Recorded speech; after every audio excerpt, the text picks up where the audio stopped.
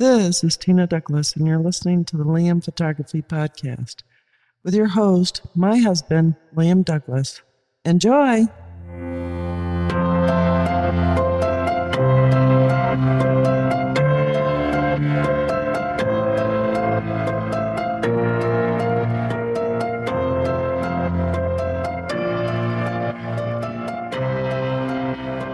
Greetings, everybody. You're listening to the Liam Photography Podcast. I'm your host, Liam Douglas, and this is episode 260. So in today's episode, I want to talk about EXIF data and what it means to your photography. Have you ever heard the word and wondered, what the heck is it? If so, you're not alone, as most new photographers have no idea what EXIF data is or what it has to do with their photography. And I get frequent emails asking about this from photography students. So EXIF stands for Exchangeable Image File Format.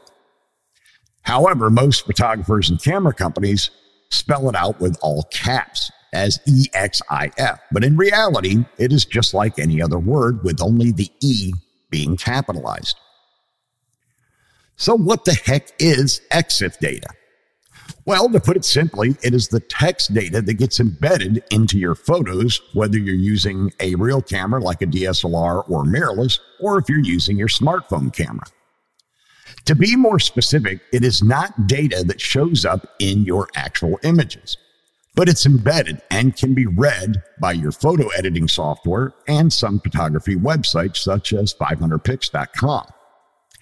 The EXIF data records your camera make and model, the camera serial number, the focal length used in your images, the ISO, aperture, shutter speed, and even GPS location data if your camera or smartphone has that capability. Now, it can also store your personal information. If you program it into the camera using the manufacturer's software, you can add your name, copyright info, as well as the photo resolution and other parameters. In the case of Canon cameras, the utility you would use to add your copyright information is called the EOS utility. Now, remember what I mentioned a moment ago. You have to use either an EXIF Reader software program or your photo editor, such as Lightroom, Photoshop, Capture One, and there's many others that can actually view this data. Now, in the show notes, you can find a screenshot from my own Mac with the Capture One Pro 22 and see the EXIF data on the left-hand side.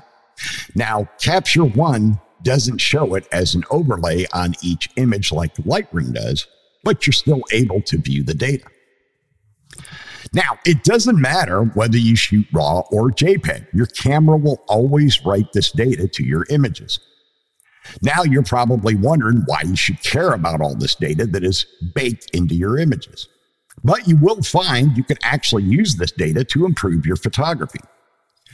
One of the other pieces of data it stores is whether or not you used a flash with your camera. So it is fairly detailed.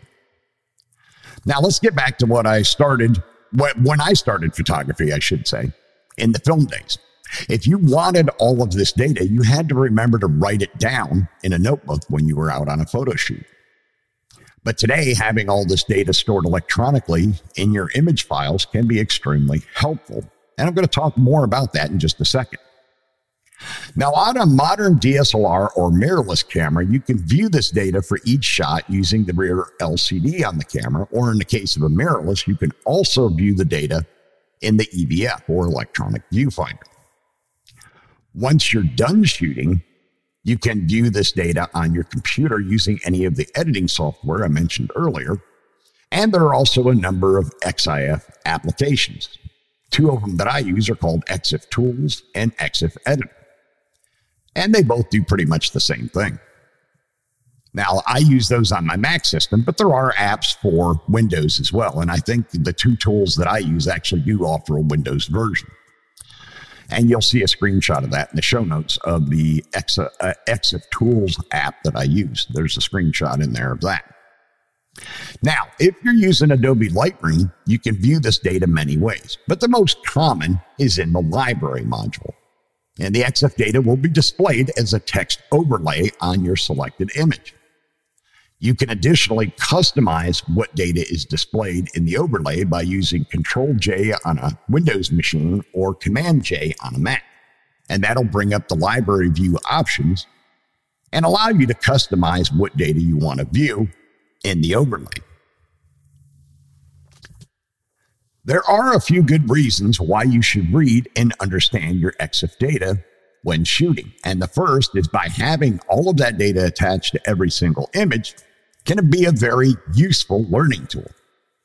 Using a simple glance at the EXIF data, you can find out why your image is blurry. Maybe you used the wrong shutter speed. Now, remember from past episodes, I told you it's always best to use a shutter speed that is at least double the focal length of your lens, especially if you don't have in-body image stabilization on your camera. The background's out of focus, check your aperture settings and adjust accordingly, or if your image is too dark, look at what ISO settings you are using and adjust accordingly. If you check your EXIF data for every image you capture, you'll quickly learn how to be more technically proficient with your camera. But it doesn't end there, because you can use your EXIF data to learn to be more creative with your composition as you shoot. Then when you're editing your photos, if you mark as favorites your best images, you can later go back in Lightroom or Capture One and view your best 10 shots, 100 shots, or even 1,000 shots to see how they compare by their EXIF data.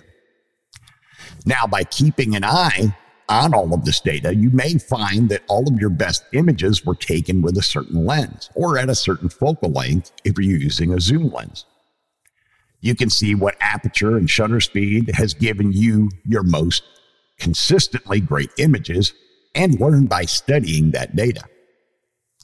You can also learn what focal lengths you've been avoiding that you actually have lenses to cover. And the next time you feel like you're in a creative rut, go out and practice with those additional focal lengths to keep your shooting fun and fresh. Now, I'm going to take a break right here, and then I'll be right back. We hope you're enjoying this edition of the Liam Photography Podcast. The best way to support the show is to subscribe in Apple Podcasts, Google Podcasts, or anywhere else that you get your podcasts. If you want to leave comments or suggestions for future episodes, you can call or text the show at area code 470-294-8191. And you can email the show at liam@liamphotographypodcast.com. You can find the show notes and links at liamphotographypodcast.com, and you can tweet the show at liamphotoatl using the hashtag LiamPhotoPodcast. And now, back to the show. In addition to all of the things I've already mentioned about EXIF data, another wonderful thing you can use it for is keeping track of your travels. If your camera is one of the many models on the market today with built-in GPS, then you can actually map all the places you've gone with your camera. This can make it easier to assemble a great photo story and allow you to sort your images by their location data. Finally, one of the most useful features of having EXIF data is you can store your copyright information, as I mentioned earlier, and embed it in all of your images, which will help if you find someone violating your copyright, whether it's on social media or someone steals your images to use on their own website, which has actually happened to me a couple of times. I just found out when I was working on the show notes for this episode that I had a new violator of one of my images. Now, years ago, back in 2014, I got a beautiful shot of a lion, and it was bought by Nat Geo to use as the cover of their Big Cats textbook.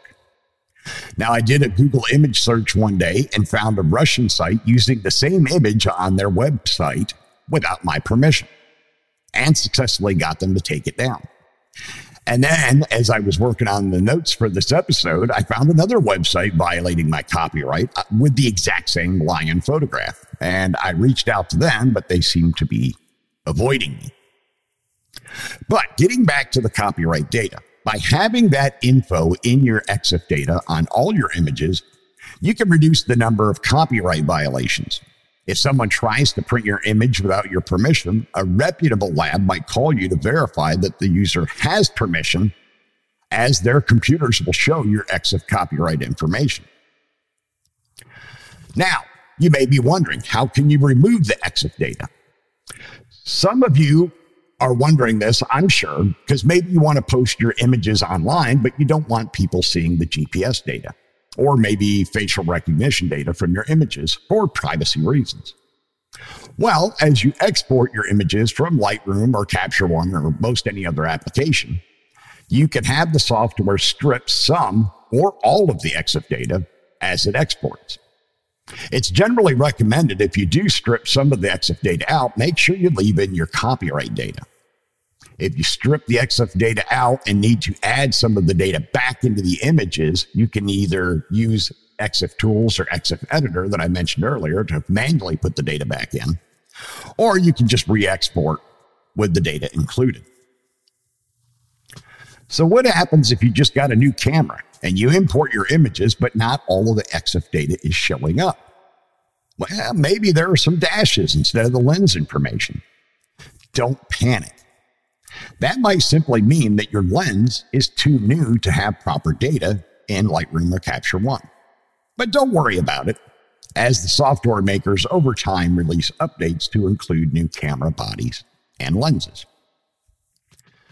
So, now that you know more about EXIF data, and that it's not just for nerds like myself, hopefully you can go forth better equipped to improve your photography and also keep your images protected with your copyright data. If you're not sure how to add your copyright data to your camera, you can do a web search and find out how.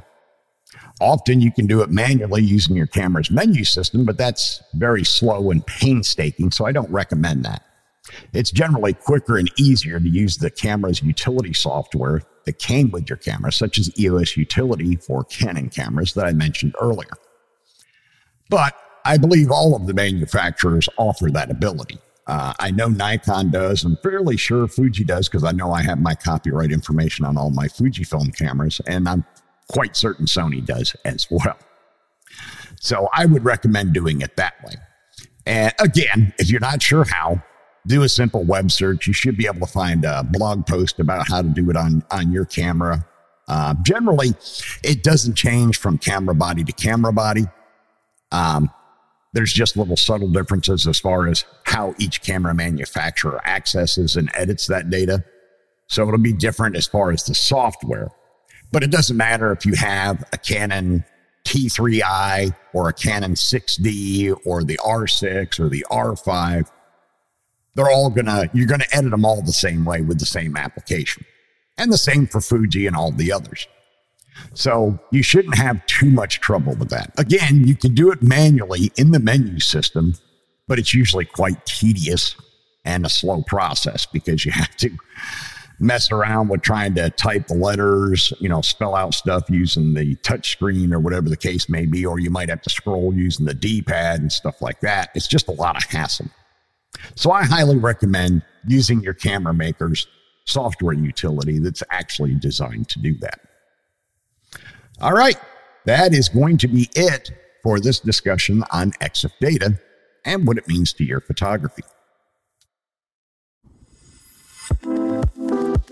Remember to check out the Liam Photography Podcast Facebook group. It is a private group, and you must answer a security question to join, which is the name of the host of the show, myself, Liam.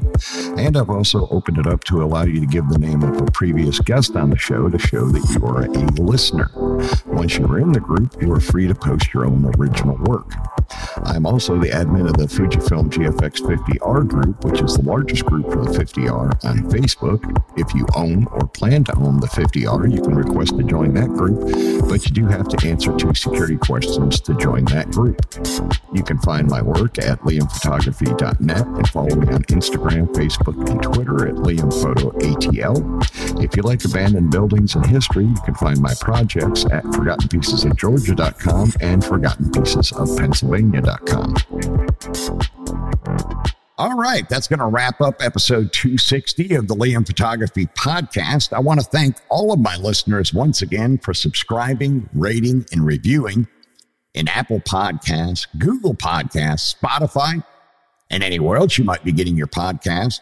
Also wanted to remind you to stop by the Liam Photography YouTube channel, subscribe to the channel, watch the videos, like them, comment on them, share them out on social media and elsewhere. And be sure you hit the little bell icon so you can be notified as new content drops. And especially check out my most recent videos on the new GoPro suction cup mount. That thing is a marvel.